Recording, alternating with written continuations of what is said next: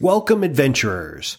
This is the third audio session report for the Rally and Ragnarok D&D 5e campaign.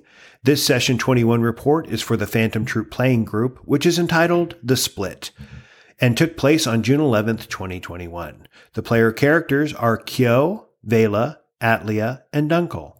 The report reads as follows.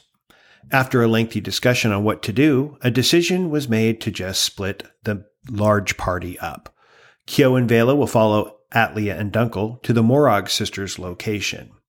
It has been about 15 minutes since you left the party, and you are following Atlia to the portal's location. The party, however, cannot seem to locate the Morag sister portal marker. Atlia decides to seek Einar, her patron, who shows up. He tells them that he is able to go deeper into the forest than most gods, and that the best course is to keep plodding on. And when he leaves, the party is gifted mysteriously with a bag of holding that just happens to be, I believe, in Vela's hand.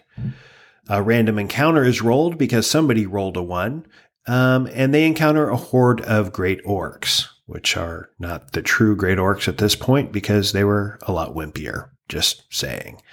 After prevailing, the party is given 3,600 experience points. That's 3,600 experience points for the Horde of Orcs, 1,000 experience points for the overall session, and 450 experience points for role-playing.